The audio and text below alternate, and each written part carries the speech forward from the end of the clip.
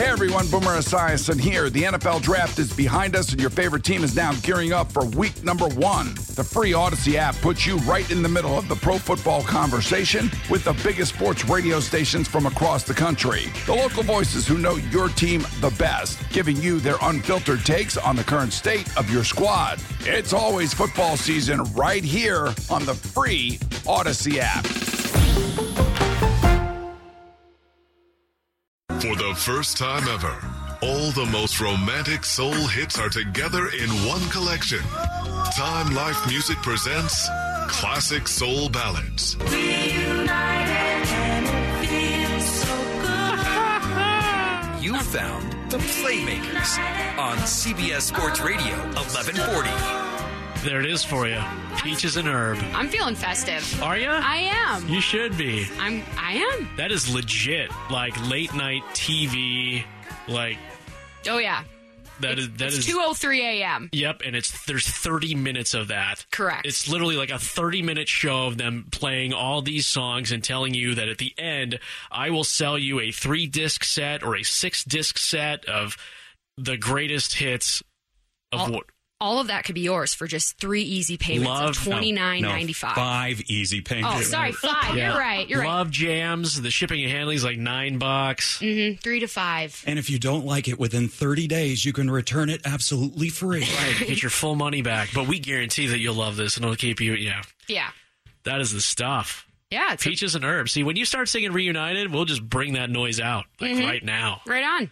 That's some old school jams. Absolutely. Some baby making music. Okay. All right. That's a different turn. That is a turn.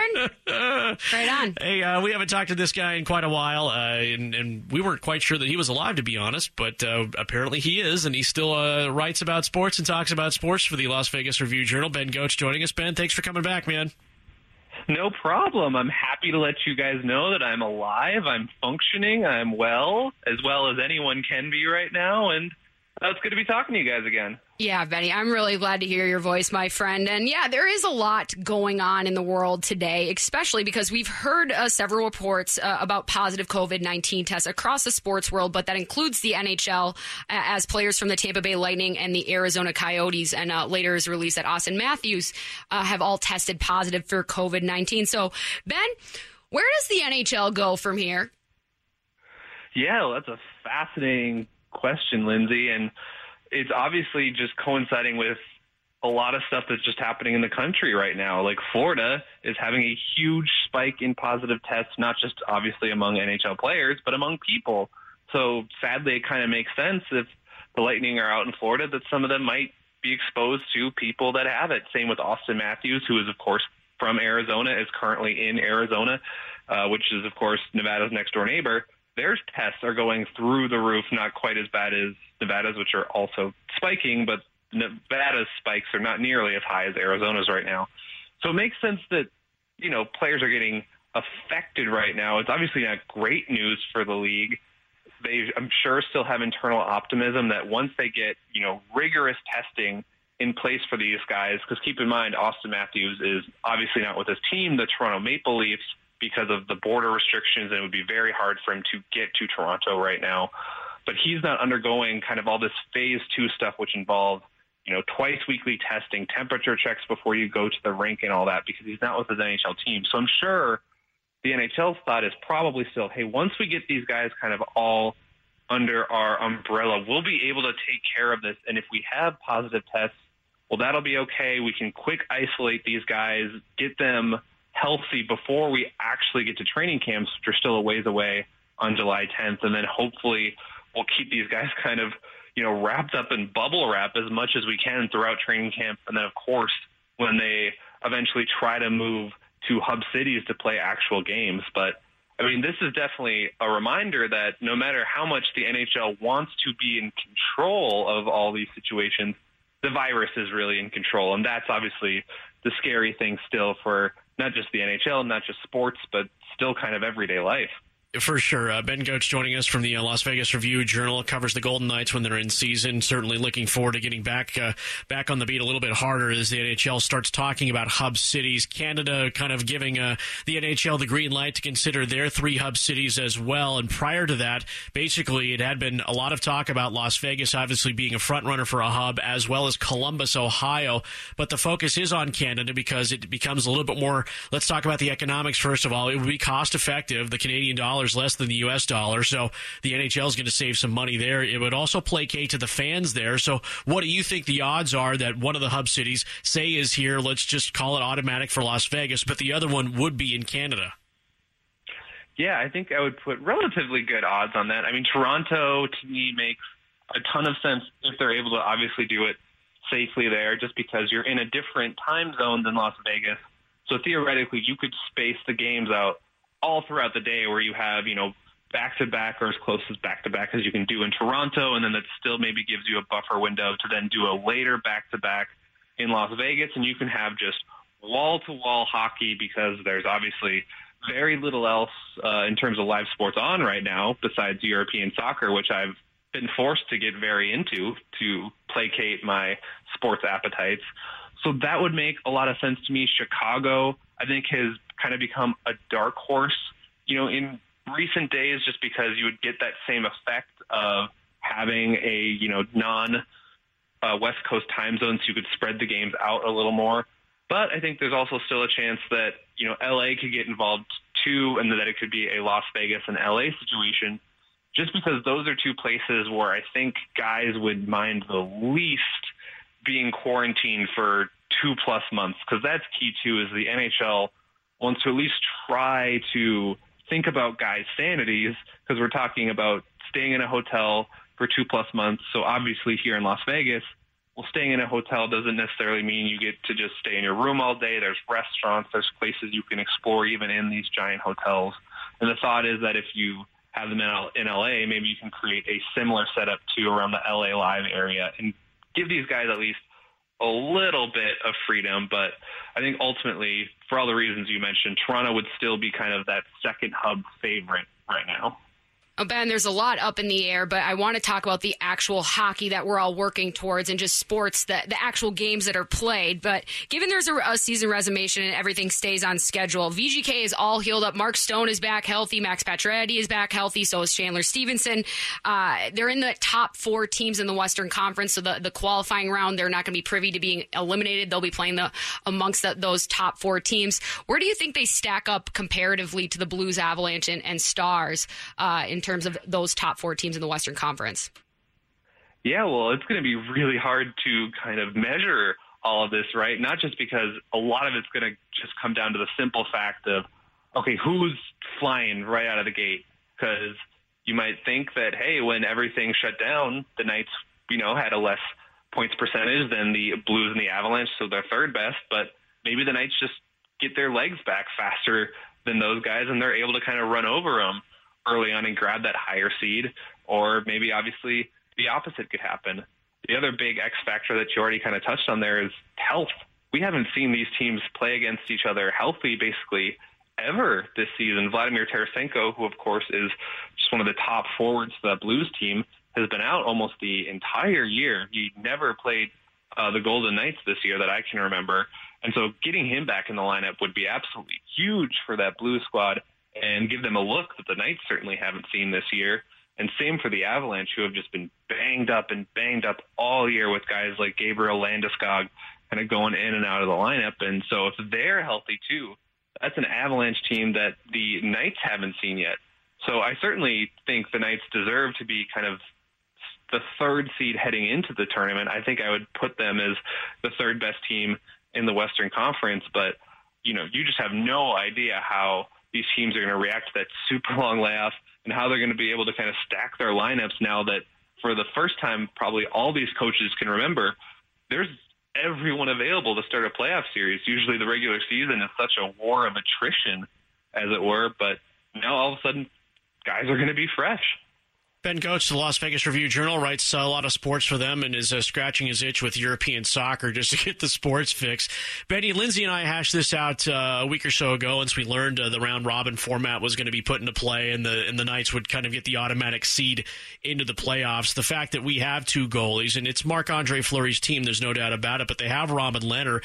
Do we see yourself, and put your analyst hat on for this one moment here, do we see a back-and-forth rotation between the two goalies, and whoever emerges from round robin and whoever's the hotter hand gets the nod to open up the first playoff series? Or really is this Marc-Andre Fleury's team and it's just a matter of keeping Flower healthy for the playoff run?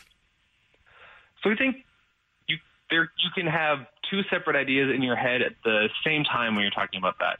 I absolutely think that the Knights are probably going to rotate Marc-Andre Fleury and Robin Lehner to start out. They're going to be 2 exhibition games, I believe, is the plan right now. And then, of course, those 3 round-robin games that can affect their seeding, but, of course, won't get them eliminated. So I wouldn't be shocked if out of those 5 games, Fleury starts 3 and Lehner starts 2, for example. Now, if Fleury is good in those 3 games and Lehner is lights out, do I expect that to all of a sudden kick the advantage over to Lehner?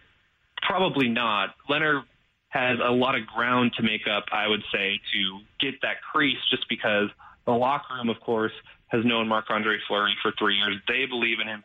He's their guy. I think it would take a lot for Lehner, who only made, just a handful of starts for the Knights before the season shut down, to overtake him just in the build-up. But it is going to present a fascinating conundrum for Pete DeBoer kind of throughout the entire postseason, because if he does go with Fleury, he's got kind of, an ace in the hole in his back pocket. And if and when he chooses to play that could drastically affect how the Knights postseason goes. I mean, it's I think surprise to everyone that typically teams don't rotate goalies during the playoffs. I was actually doing the math a little bit earlier here today for potentially a future story. I mean, it's 92% of the minutes go to number 1 goalies in the playoffs. I mean, there is no split. There is no rotation. It is you have your guy and you ride him out to kind of, victory or defeat. So I would anticipate the Knights leaning toward Marc-Andre Fleury in that equation, and maybe at some point Peter DeBoer switches to Robin Lehner for a different look, but I don't expect that they're going to go back and forth between those two guys. That's just not how it's typically done in the NHL, and I don't think that it's necessarily good for either guy to have their kind of confidence shaken up that way. Now, we were talking a little bit about that round-robin round as well as those qualifying teams, but once we get past those, a more familiar format really emerges for the Stanley Cup playoffs, and it kind of goes to what we usually expect to see in the spring. It's just different time of year. But you have the Oilers, the Predators, the Canucks, Flames, Jets, the Wild, the Coyotes, and the Blackhawks. And I know the seeding in the round-robin hasn't been determined. We don't know which teams are going to make it through, but who do you think is a team that the Golden Knights would want to face out of that qualifying round for that opening official round of the playoffs? Who do you think they match up against the best? No, it's a really good question. I think the Knights have matched up well with a lot of those teams throughout the course of the season. I think when you look at how the Western Conference is kind of delineated right now, I think, as I said earlier, you've got those top 3 that really kind of stand out above the rest. Then you've got kind of this middle pack that I would put the Stars and the Oilers definitely into. And then kind of the rest of the teams are all kind of in the same pot where they all have flaws, they all have strong points, but none of them are necessarily great teams. So I think if you're the Knights, outside of maybe the Oilers, because of course just the incredible top-end talent that Edmonton possesses, I don't think you should be necessarily afraid to face anyone in the rest of the pack.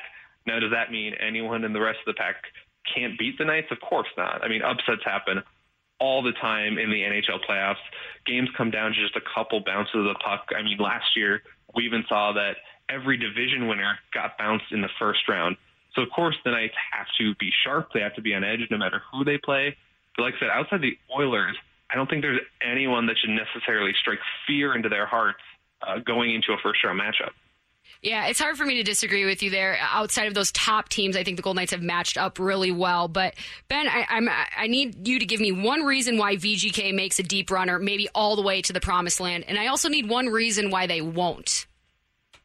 So I think the number one reason, of course, is just they are such a deep roster top to bottom. in terms of their lineup each night. And what I mean by that is, a lot of teams say that they like to roll their 4 forward lines. Well, the Knights actually really do, and they've done so even more with under Coach Pete DeBoer. He has really leaned on that fourth line, including starting them in a bunch of games. So I think that depth is really going to give them an edge in a lot of series. I mean, we see it all the time in the playoffs where a goal by the third or fourth line energizes the team, steals a win on the road or something, and propels them to a deep run in the playoffs. The Knights have more guys like that could potentially provide an unexpected boost than a lot of other teams they're going to face in the playoffs. And I think the same kind of goes for their blue line too, where I think with the addition of Alec Martinez, they have 2 really strong pairs that Pete DeBoer is going to feel confident leaning on throughout the course of a series, and a decent third pair too, where we've got a steady veteran in Nick Holton, and then maybe a rookie in Zach Whitecloud, who you're not going to trust as much. And then the kind of weak spots that you, of course, have to worry about are, I would say, 1, the penalty kill, which was not good at all when the season paused. And so that could become a potential Achilles heel, especially, going back to a team like the Oilers, who have an outstanding power play with Connor McDavid and Leon Draisaitl. If that power play gets hot and the Knights penalty kill isn't up to snuff, well, that can absolutely swing a couple games right there. So that's something that the team really needs to iron out. And then the other, of course, X factor that we've already talked about is goaltending. Marc-Andre Fleury has not been at his absolute best, I think everyone can agree on, this season, and he's dealt with a lot of things, both on and off the ice especially, that you could totally understand why that would affect him. But if he's not sharp in the first couple games that they play that matter, that's going to be a huge problem. And if Pete DeBoer ends up having kind of too much of a rotation, if he ends up flip-flopping back and forth between the 2 goalies because he has 2 good options, well, I think, as I said earlier, that could ruin kind of both guys' confidence and doom the team that way too. So just how that goaltender situation all plays out, along with the penalty kill, are 2 areas I'm really going to be looking at when the Knights get back to playing to see how they affect the outcome of games. The newest Bundesliga fan and Las Vegas Review-Journal sports scribe Ben Gotz here on the Playmakers. Ben, thanks for coming on, man. It's been a long time. It's been kind of a drought for all of us. And once the hub cities get announced, we'll get you back on. No, sounds good. Take care, guys. You too, Benny. Miss you. Miss you too. All right, bye. Las Vegas Review-Journal sports scribe Ben Gotz here with the Playmakers. Always good to catch up with him. And European soccer is definitely a way to scratch the itch. Oh, for sure. Clearly, yeah, some people gravitate a little bit more towards sports in their free time. But Ben, he's one of those people. Right. More power to him. He didn't quite go marble racing. No. Maybe next week. Baseball is in full swing. NBA playoffs are heating up, and your NFL team is gearing up for training camp. Listen to the latest on the teams you love here on the Odyssey app. The biggest sports radio stations in the country, providing unrivaled local coverage of their teams, all in one place. Exclusive interviews with players, coaches, and team executives, streaming live and always available on demand. Stay in the know with your favorite teams right here on the Odyssey app.